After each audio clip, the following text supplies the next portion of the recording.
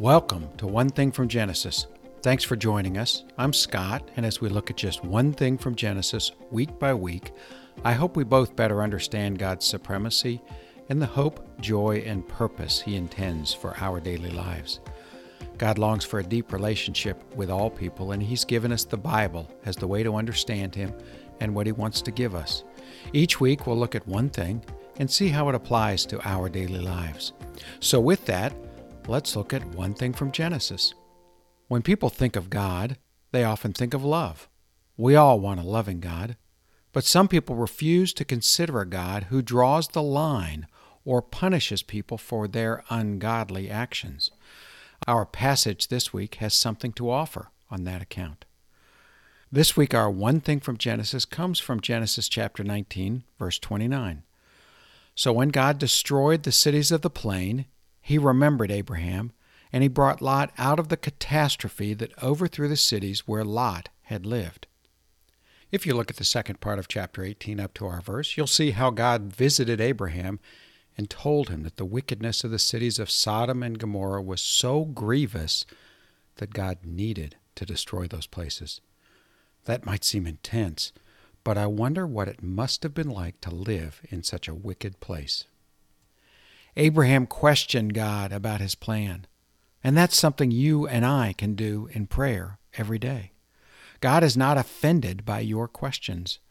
God agrees with Abraham that if there are 50, 45, 30, 20, or even 10 righteous people in the entire city, it would be spared. So God's angels then headed to the city. And when they arrived, the wickedness of the city was evident. The men of the city sought to abuse these strangers with no provocation, while Abraham's nephew, named Lot, tried to protect them.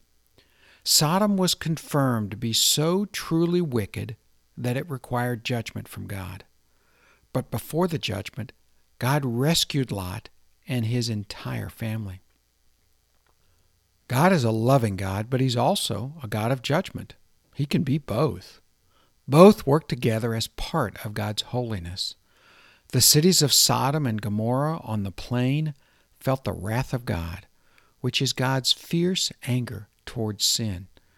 In this case, the wrath was manifested in a rain of burning sulfur, which seems more like something we'd see in a Hollywood blockbuster film than in the pages of the Bible. And as we reflect on this story, there are a few things we can observe. First, we clearly see God judging wickedness or sin.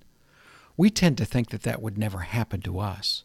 While we might do some bad things, certainly we don't do that many bad things. We often compare ourselves to others and say that we're not as bad as them, so we don't deserve God's wrath. Even those of us who do real evil can always find someone more evil. But the reality is God's fierce anger against sin doesn't weigh our sin on a scale. Small sins are due God's wrath. In fact, God's wrath is really our greatest long-term problem. And we don't just commit small sins. We have a sin nature and will continue to sin unless something changes in our life. I think the sinning in Sodom increased as people became numb to their sin. That happens to you and me too. And our sin nature ensures that we'll suffer God's wrath. Imagine what it might be like to have the full weight of God's wrath come down on you.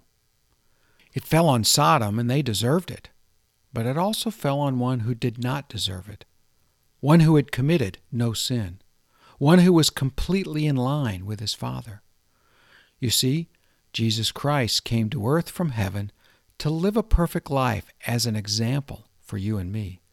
Then, despite being sinless, He felt the full weight of God's wrath just for you and for me. He was punished for your sin and mine. Jesus offers the way out from under God's wrath.